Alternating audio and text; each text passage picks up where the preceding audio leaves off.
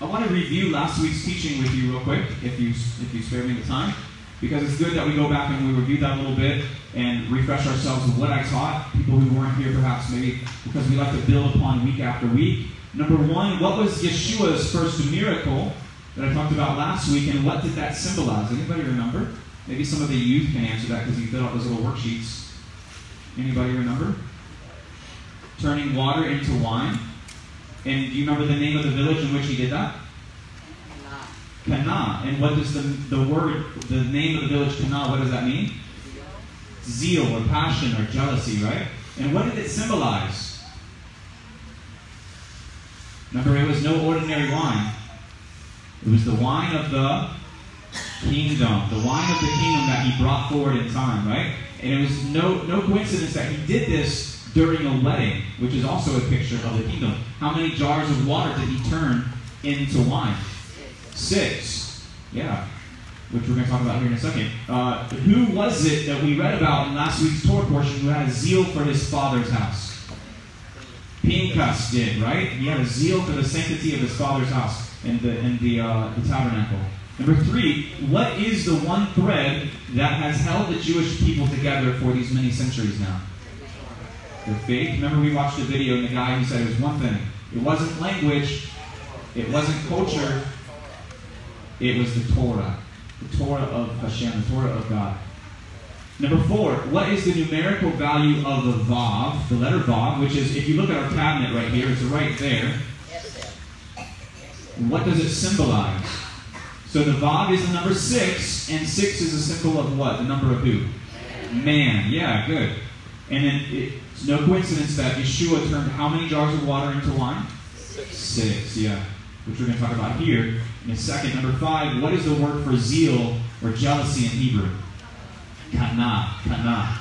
Good. Last week we talked about this, and you'll notice if you're familiar with Hebrew, in our scroll you can see it as well, but there's the word shalom.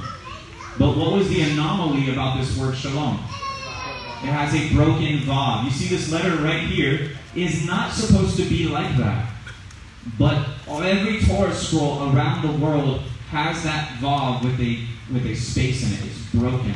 And it's supposed to tell us that there's going to be a vav, a man, who will be broken for shalom. Alright, remember we talked about that, how Yeshua is the broken vav, right? Now John 2:17 says, his disciples remembered that it was written. Now what's going on here, first of all? Yeshua goes into the temple, and he sees these people who are swindling other people and taking their money, and he's extorting. These people are extorting the temple worship system, a God-ordained worship system, and these people are becoming corrupt from it. They're switching money, they're changing money, and charging exorbitant amounts of money to do that. And he goes in there, and he gets triggered, I think my kids would say. And he starts flipping these tables. Now, you only have permission to start flipping tables in places if you're Yeshua, okay? Yeah. But he says, zeal for your house will consume me. Zeal for your house will consume me. Now, the disciples are remembering, wait, it's written that the Messiah will have a zeal for the house. Who else has zeal for the house? You just said Pinchas did. So you see, Pinchas is kind of a shadow and a picture of Yeshua who was to come. Now, what are they quoting here? They're quoting Psalm 69, verses 8 through 10. I have become a stranger to my brothers, a foreigner to my mother's sons. Did that happen to Yeshua? Absolutely. For zeal, and what's the Hebrew word used there in Psalm? Kana. For kana, for your house has consumed me, and the reproaches of those who reproach you have fallen on me. Did that happen to Yeshua? Yes. Absolutely. You see how prophetic Psalm 69, 8 through 10 is? Very much so. When he goes into the temple and he flips those tables, he's doing so much more than just acting in anger and flipping tables and trying to cleanse the temple. He's fulfilling the prophetic aspects of Psalm 69, verses 8 through 10. So I talked last week about how the Torah, this document that I just read from, it's likened to a kiss from the Lord.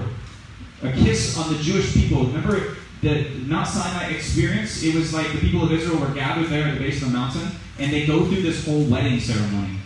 And they're given the terms of the covenant, the written terms of the covenant. They actually come down with this ketubah, this written contract, or the marital contract.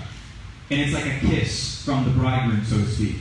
And I think Solomon picks up on this in Song of Songs 1:2. Let him kiss me with the kisses of his mouth, for your love is better than wine. So the Torah, for us, is like a kiss from the Creator. A kiss of affection. I've chosen you. You're going to be the bastion of morality and peace and hope for the world. Go and teach it. And that's one of the reasons why when we process the Torah scroll around the room, what do sometimes?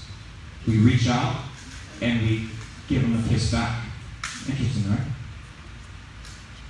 So this is Matot Maseh. I don't expect you to be able to read this, but if you want a copy of these slides, I'd be happy to send those to you. But this is an outline of this week's Torah portion.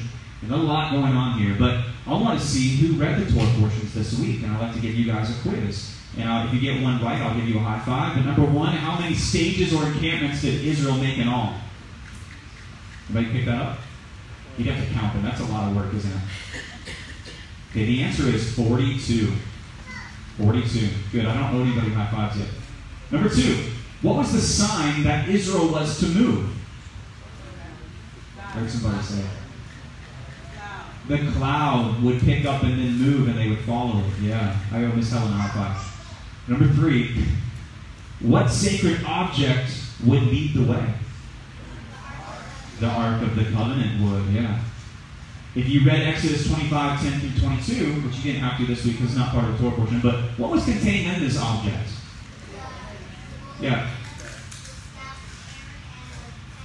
Good, yeah. Is that what you're going to say, Michael? Yeah, absolutely.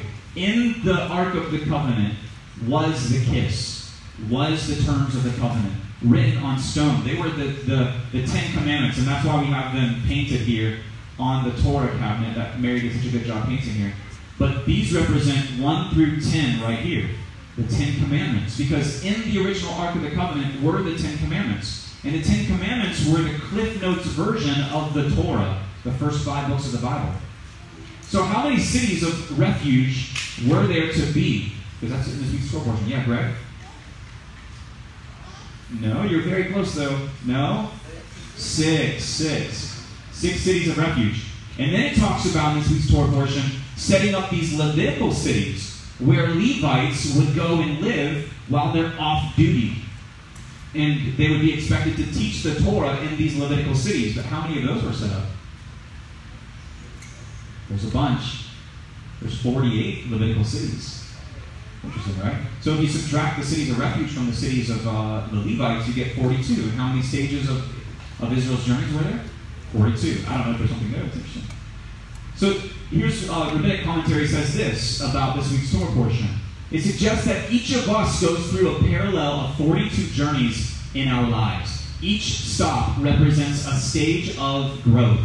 The Baal Shem Tov is ascribed as saying, whatever happened to the people will happen to each individual. All the 42 journeys of Israel will occur to each person between the time of their birth and when they die. Isn't that interesting?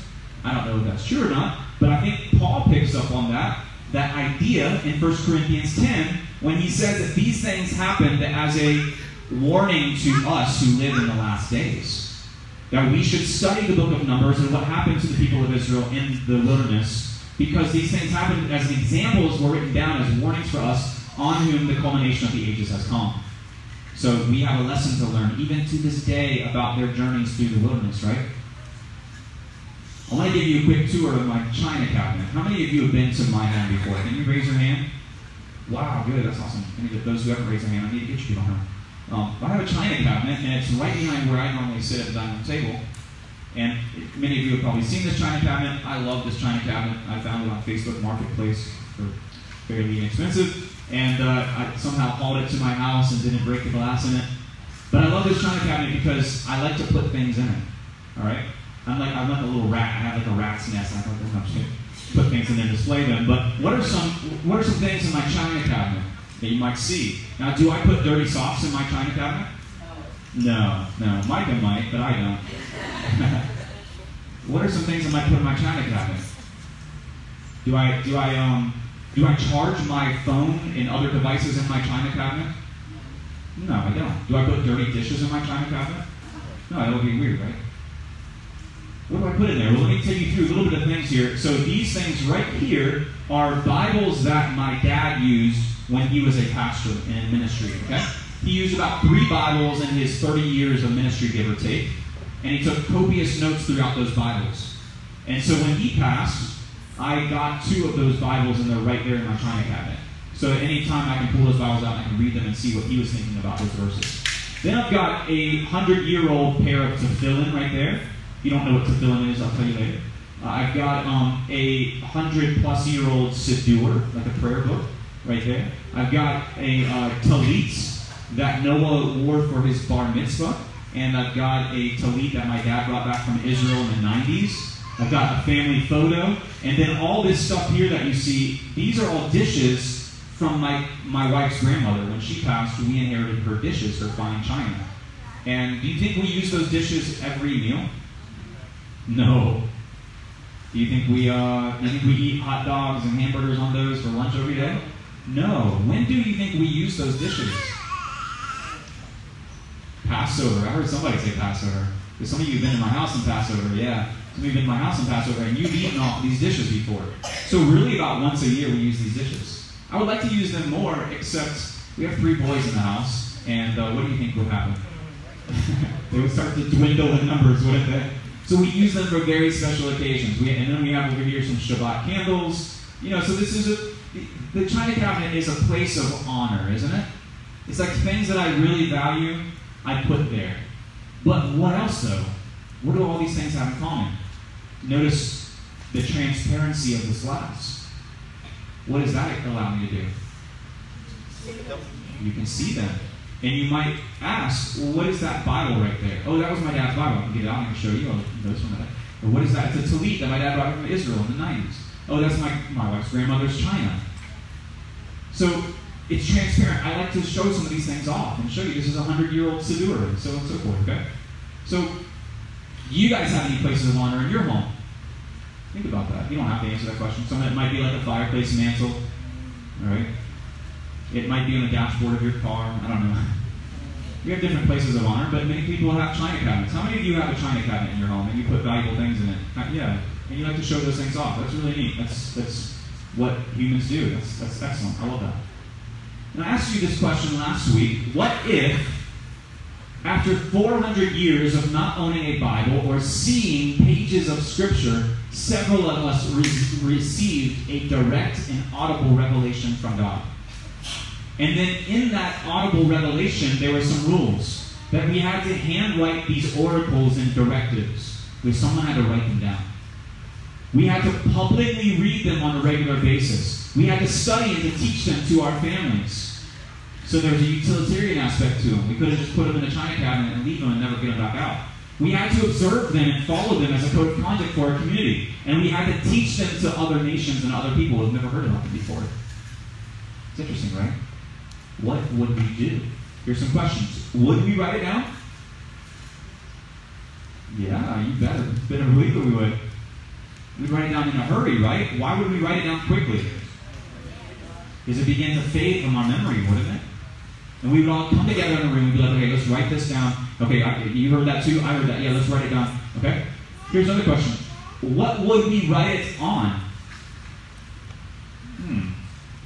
We don't have time to chisel it in stone. That'd be the most ideal, right? Huh? Notebook paper, perhaps.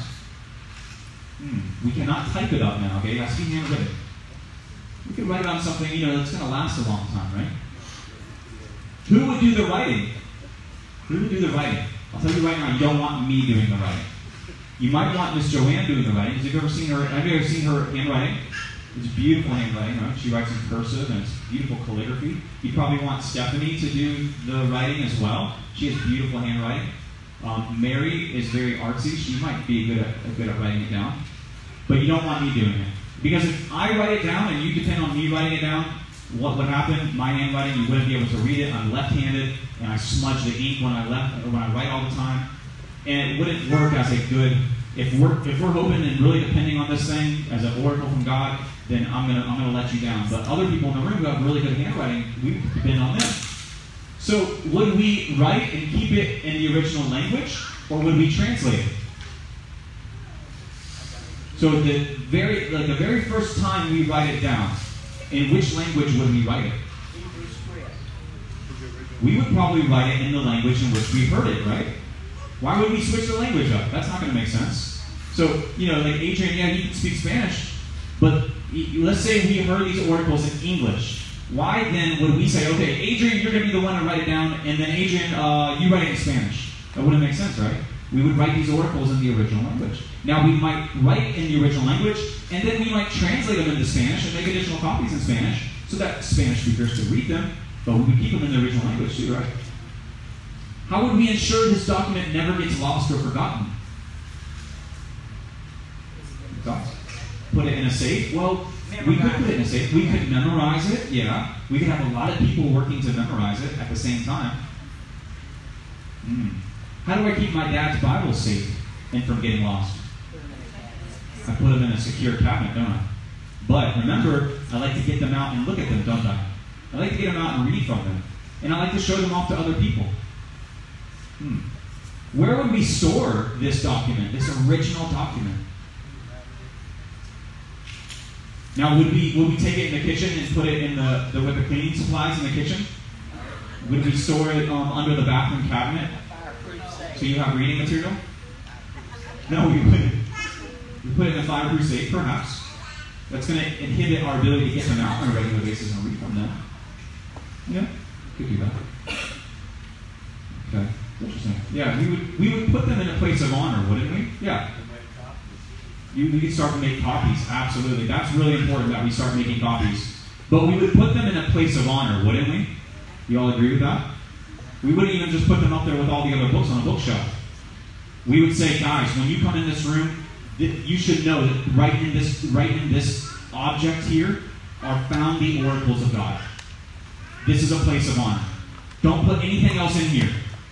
Okay? And this is like a really protected space right here. This is where we wrote the original copies of the oracles.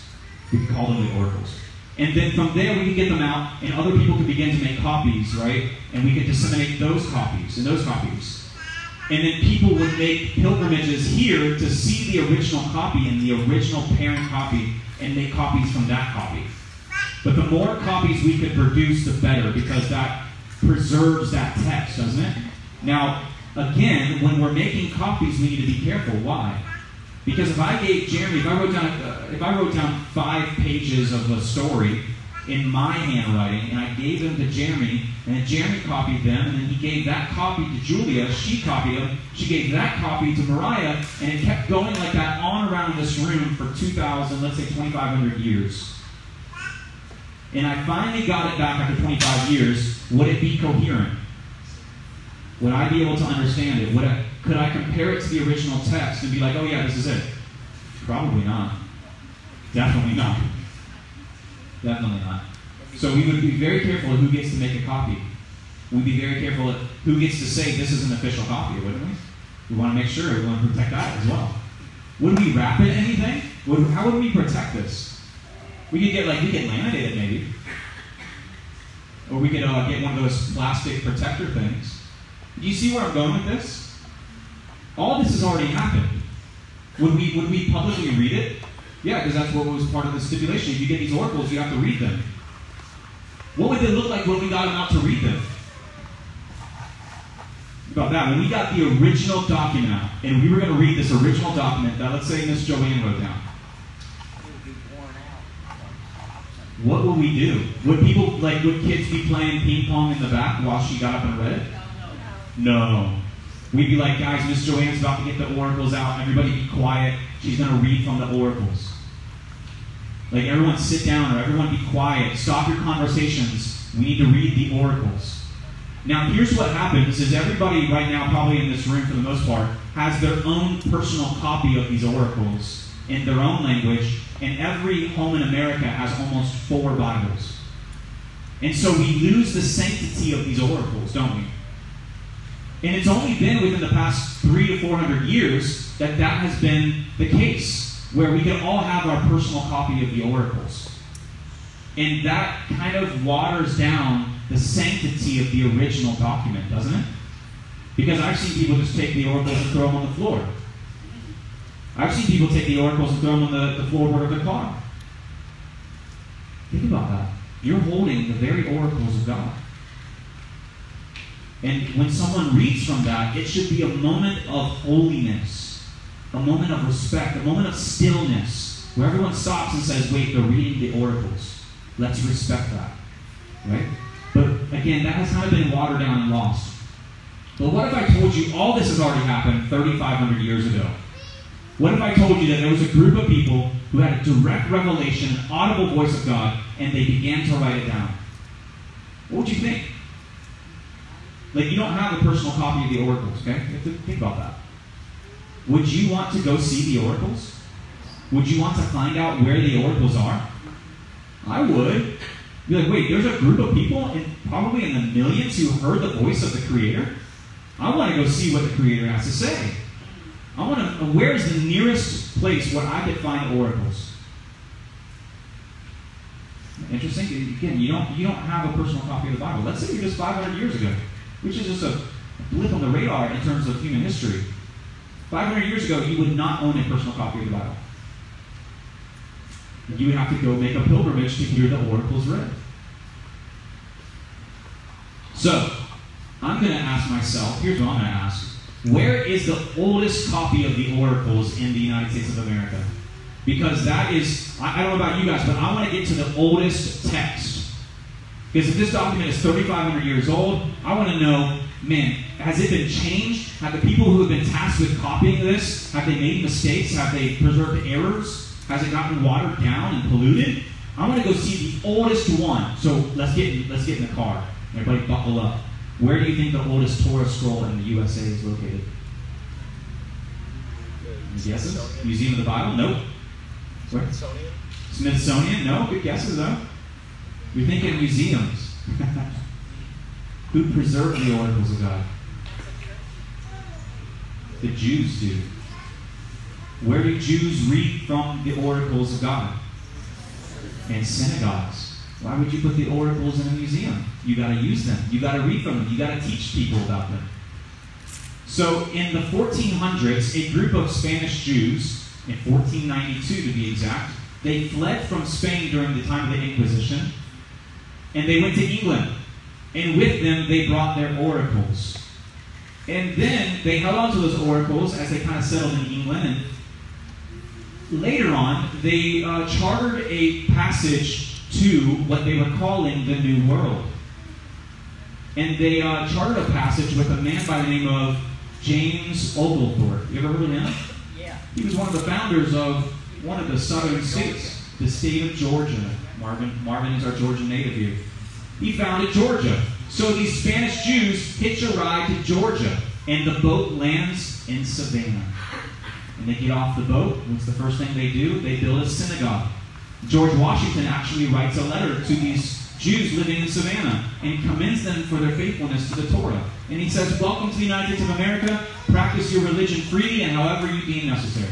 And you can actually look at that letter. You can read that letter. But they have the oldest Torah scroll in the USA. And you can go to Savannah today and you can see this.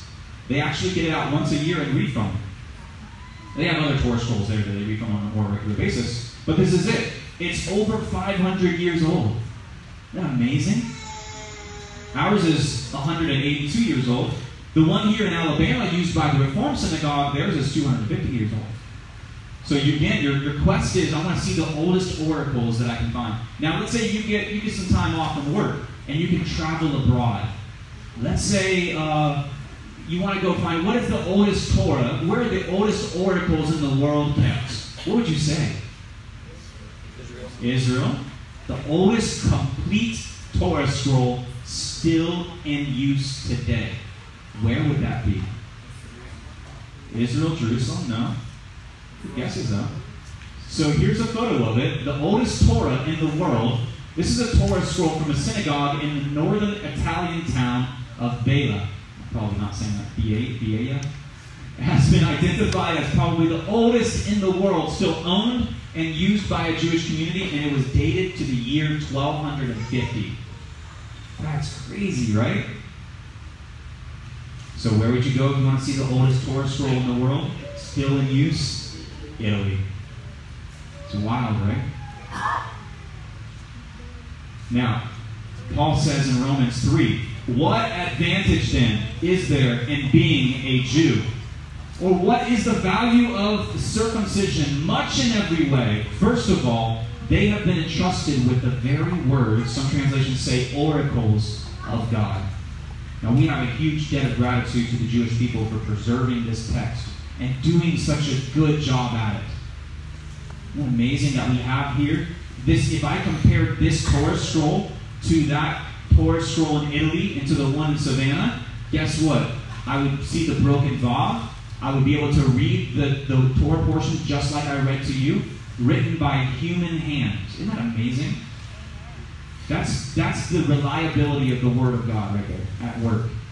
So the goal of our adversary is this. Not to make you do like evil, heinous crimes all the time, but just simply to convince you that you can do what you want. He doesn't need you to become an axe murderer or become a terrorist. He just needs to convince you that, hey, just go ahead and just do what you want. Part of that is accomplished when we regard the words of Hashem as anything less sacred than they are. And that's why having so many Bibles pumped into the world is a double-edged sword. Because we lose the sanctity of God's Word when that happens. But we all have access to God's Word. I don't know about you, but I want to reclaim the sanctity of God's Word. In our congregation, I want us to be people who know the value of His Word and hold it in high esteem. Now, let's go back in time here, 2,000 years, to the Capernaum synagogue. Capernaum maybe sounds familiar to you because that's Yeshua's hometown. He was born in Nazareth, yeah, but he was really raised in the town of Capernaum in his childhood. And this sits right on the northeastern shore of the Sea of Galilee, Kafar Nahum, the village of Nahum. But archaeologists found this 2,000-year-old stone, I guess we call it a paleoglyph, in the Capernaum synagogue. Now, I've been to the Capernaum synagogue. I've actually sat on the benches of the Capernaum synagogue where people sat 2,000 years ago. I didn't see this. This is called the Magda stone. I didn't see this one, but do you see the object in the picture? Anybody want to guess what it is? It's a synagogue? Why would a synagogue have wheels? You're a rolling synagogue. Anybody want to guess what it is? It has wheels, but it's also very ornate up here. You see the little pillars, and there's little doors right there. What would that be? Anybody have any guesses? Ark of the Covenant? Yeah, that's what I thought when I first saw it. It was the Ark of the Covenant, but there's one problem. What is the problem? Can the Ark of the Covenant be wheeled around in a cart? No. It has to be carried on poles. So it can't be the Ark of the Covenant in there. Well, the Mishnah gives us an answer. They used to bring out the Ark, right, this thing right here, just a box, containing the scrolls into the open space in the town. So in other words, when they would get the oracles, the Levites, remember there's 48 Levitical cities, right? Where all the Levites live, and they're supposed to teach the oracles to the people in the city. Well, they would put the oracles, the Torah, in a cart like this and wheel it out into the town square and then get the Torah out and then begin to read from it publicly so that people could hear them and then do them. All right? But this was the object they would use to do that. Now, as more and more synagogues began to be built throughout the land of Israel, it changed a little bit, and it looked like this. Instead of this cabinet being on wheels, they switched it to where it would instead be a stationary object called the Ark. Because remember, what was in the Ark of the Covenant? The Torah. The Ten Commandments were in the Ark of the Covenant. So they began to build these synagogues in which would be a china cabinet, so to speak. Remember, in my china cabinet, I have valuable things that I like to show off. It's a place of honor. You know, not everything's going to go in there. Well, picture in every synagogue there being this china cabinet where they would keep the oracles. So, as you went into the synagogue, these learned men, they became called rabbis, would open the china cabinet, so to speak, the ark, and they would get the scrolls out, and they would read from them publicly in the original language. And then they would translate, and then teach on what they just read. Sounds familiar, doesn't it? So they call these ark, an ark right here. And many synagogues that date back to the 1st century had these. Even the Capernaum synagogue, Yeshua's hometown synagogue, had a Torah ark in the front of it. Here is another one. This is a mosaic that dates back to 400 AD that was found in Beit Sha'an. Okay? I've seen this mosaic with my own eyes as well. But what do you notice? A menorah. You notice a shofar here, right? Shofar there. And then a Torah cabinet, an ark, where you could find the oracles. This is the china cabinet of the synagogue. Now look around. Do you see anything familiar there? Look around the room.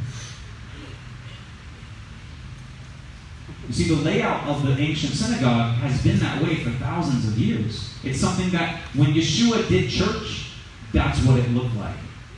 That's what he was familiar with. All right? Here's one. This is in Gamla. Dates back to 76 BC. Is a little cabinet there, a little enclave in the side of the wall there where they would keep the Torah, where they would keep the oracles. Now, let's fast forward. Where was the oldest Torah scroll in the USA? Savannah.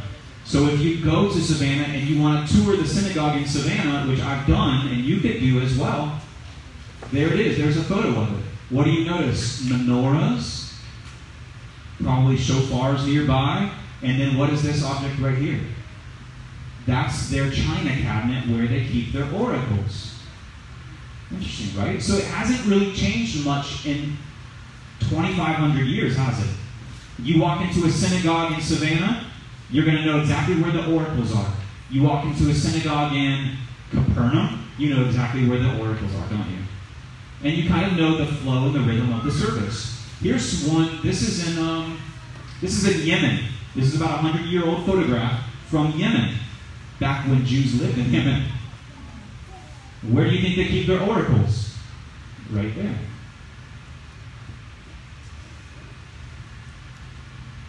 Here's another photograph, another about 100-year-old photograph. And it says here that this is the Beit Knesset. Beit Knesset, photo taken by Sir Albert Sassoon in the city of Baghdad. Interesting. There used to be a big synagogue in Baghdad, Iraq. Very ornate synagogue. So where do you think they keep their oracles? Right there, in the place of honor.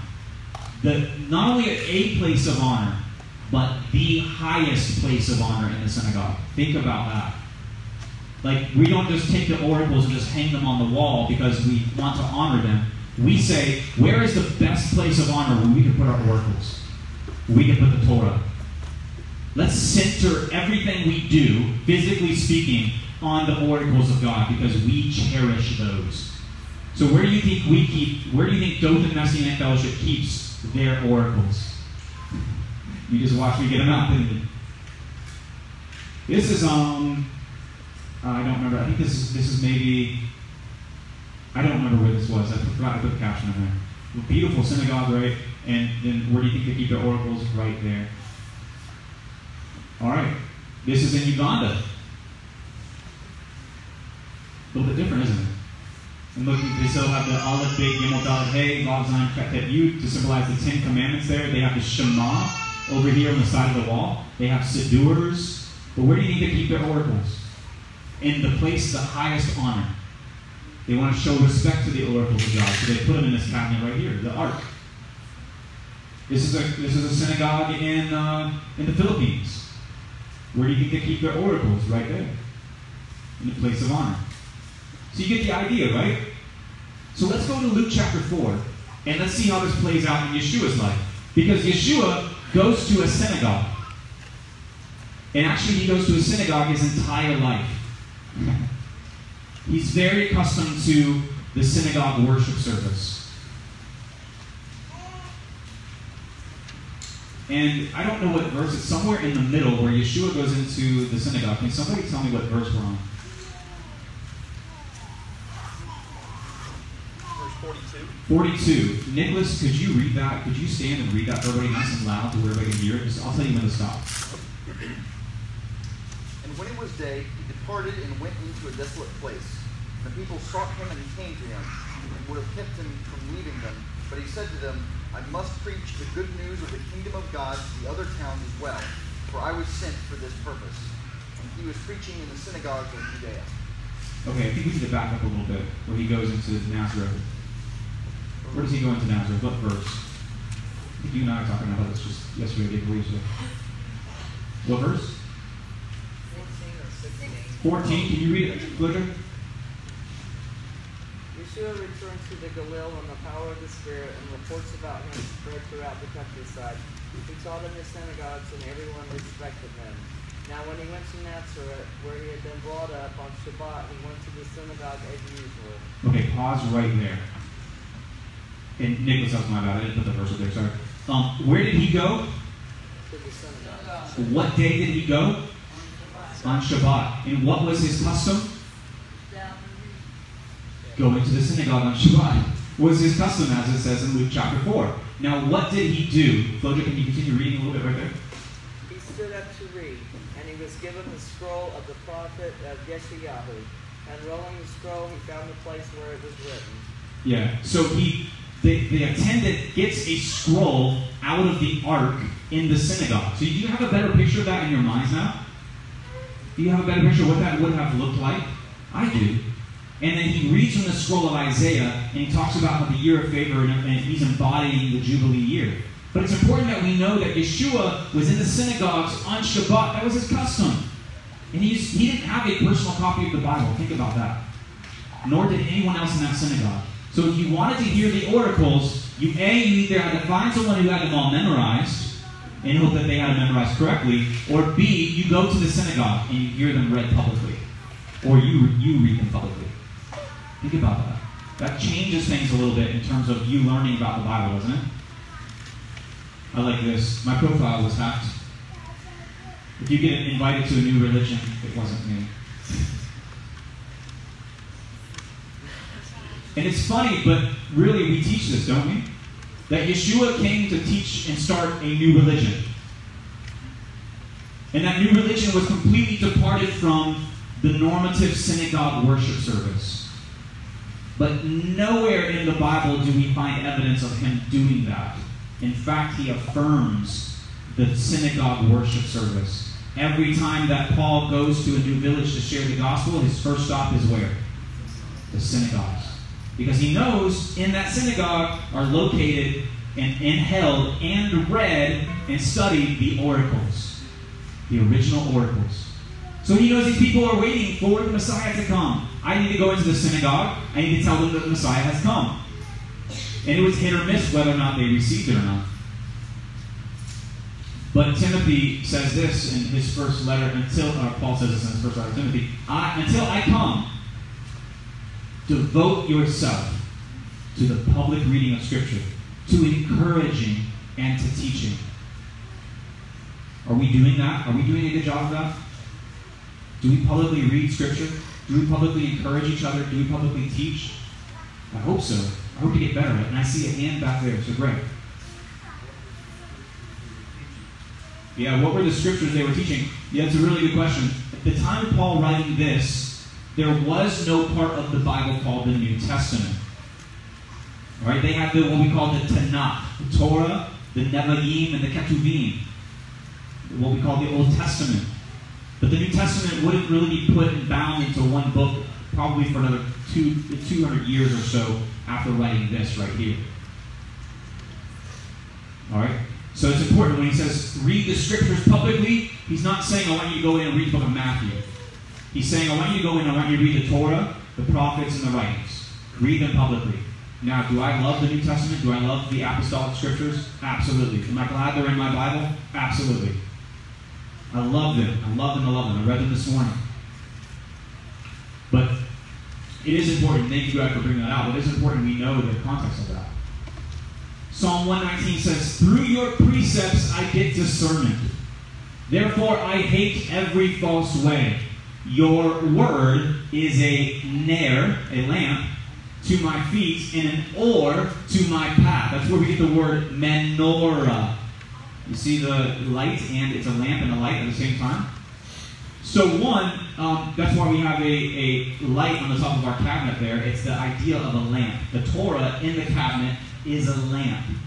Now there's a difference between a lamp and a light. If I turn all the lights off in here, at night, could I see and read the Torah using that little light right there on top of the cabinet? No, that's a lamp. That's a ner. The or right here is all of this. It might be where we get the word aura from. That is what illuminates the world around us. So the Torah is like a lamp that keeps burning continually. And the precepts found in the Torah are like something that illuminate my world around me so I can see with clarity around me. And I can walk. He says, I have sworn an oath and confirmed it to keep your righteous rules. And that is one of the reasons, guys, why when the Torah is processed, who is out front of that line as it's walking around the room? The person carrying the Torah. Why? Because the Torah is a lamp unto our feet and a light unto our path. And then everyone follows behind that Torah. Everyone follows behind because they say, that guy can see, as he's carrying the Torah, he knows where to go. It's a symbolic gesture that the Torah is the way maker, so to speak, and we can see where we're going with that. So I believe, to kind of close out the book of Numbers, I believe there's 3 ways we can maintain a zeal for the oracles, a zeal for the Word. Is publicly reading and studying the oracles in their original language and context. Now, that takes work, doesn't it? So much easier. I could have just come up here and read an English translation, couldn't I have? And it wouldn't have required several years of studying Hebrew. I believe we should be training a cohort of people who can read the original language of the oracles. Are we doing that? Yeah. How many of you have gone through Hebrew with me?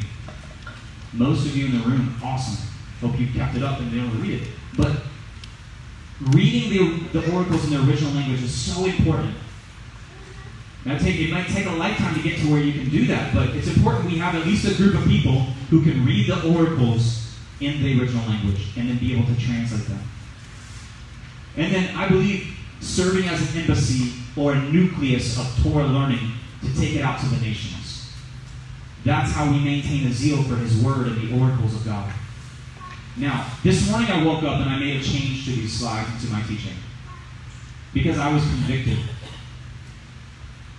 And I thought to myself, I've seen a lot of people zealous for the Torah. And I've only been doing this probably 10 to 12 years. I've seen a lot of people come and go out of my life and out of this congregation in 3 short years who are zealous for the Torah. But Galatians 2:16 says the following. We know that a man is not justified by works of the Torah, but by faith in Messiah Yeshua. So we too have believed in Messiah Yeshua, that we may be justified. And the Greek word there means acquitted. You're off the hook.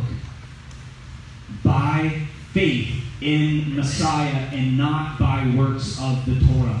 Because by works of the Torah, no one will be acquitted or justified. Guys, I've seen too many people hide a spirit of anger behind their Torah zeal. I've seen too many people in my life, myself included, hide a spirit of lust, hide a spirit of pride behind their Torah zeal and their Torah observance. I've seen too many people come in and out of my life and out of this congregation hide a addiction to pornography behind their Torah observance. So we can have a zeal for the Torah all day long. But I would rather you have a zeal for Messiah Yeshua. Because I don't know about you, but I hear Yeshua say things like, you've heard it said, but I tell you. In other words, doing that Torah stuff is good. It's righteous. It's obedience. Do it. But man, if you just look at a woman with the purpose of lusting after her, you've already committed adultery with in your heart. You've heard it said, do not murder. Yeah, don't murder. It says that in the Torah. But gosh, Yeshua says, if you harbor anger against your brother, you're guilty of murder. It's easy to do the things, the written Torah. It's easy to walk these out. It's easy to say no to pork and shellfish and all that. It's actually relatively easy once you get the hang of it. But to change your heart, to have a heart of Yeshua, to have a heart that says, no, I won't look at that and lust after that. Or no, I will choose to forgive that person who has wronged me. Yes, I will lay my life down for people who are wrongly accusing me. And I won't get all defensive. And I know what? I will ask for the Father to forgive them for nailing me to a tree. I won't even utter words of defense. I'll ask for their forgiveness. That's a whole other level, isn't it? And that's the level I want to be on and working to get to. And I hope you are as well. Because we are not justified through works of Torah. We're justified through faith in Messiah, Yeshua. Now, He wants us to be obedient. But if you're being obedient and your heart is uncircumcised, it's like when Yeshua says to the Pharisees, you cross land and sea to make a convert. But what happens? You turn them into twice the son of hell. Guys, I don't want to turn you into sons of hell. I want to turn you into little Yeshuas. I want you to not only do the works of Torah and to love the Torah and to cherish the oracles, but I want you to embody the character of my Savior. And if you do all this stuff outwardly, but you fail in embodying the character of my Savior, I have failed. And that's where my heart is at this morning. That's a whole other level. 1 Peter 3:13 says, who can harm you if you are zealous for what is good? And as we close out a book of Torah, it's our tradition that we say in Hebrew, Chazak, Chazak, V'ani Chazek. Be strong, and let us be strengthened.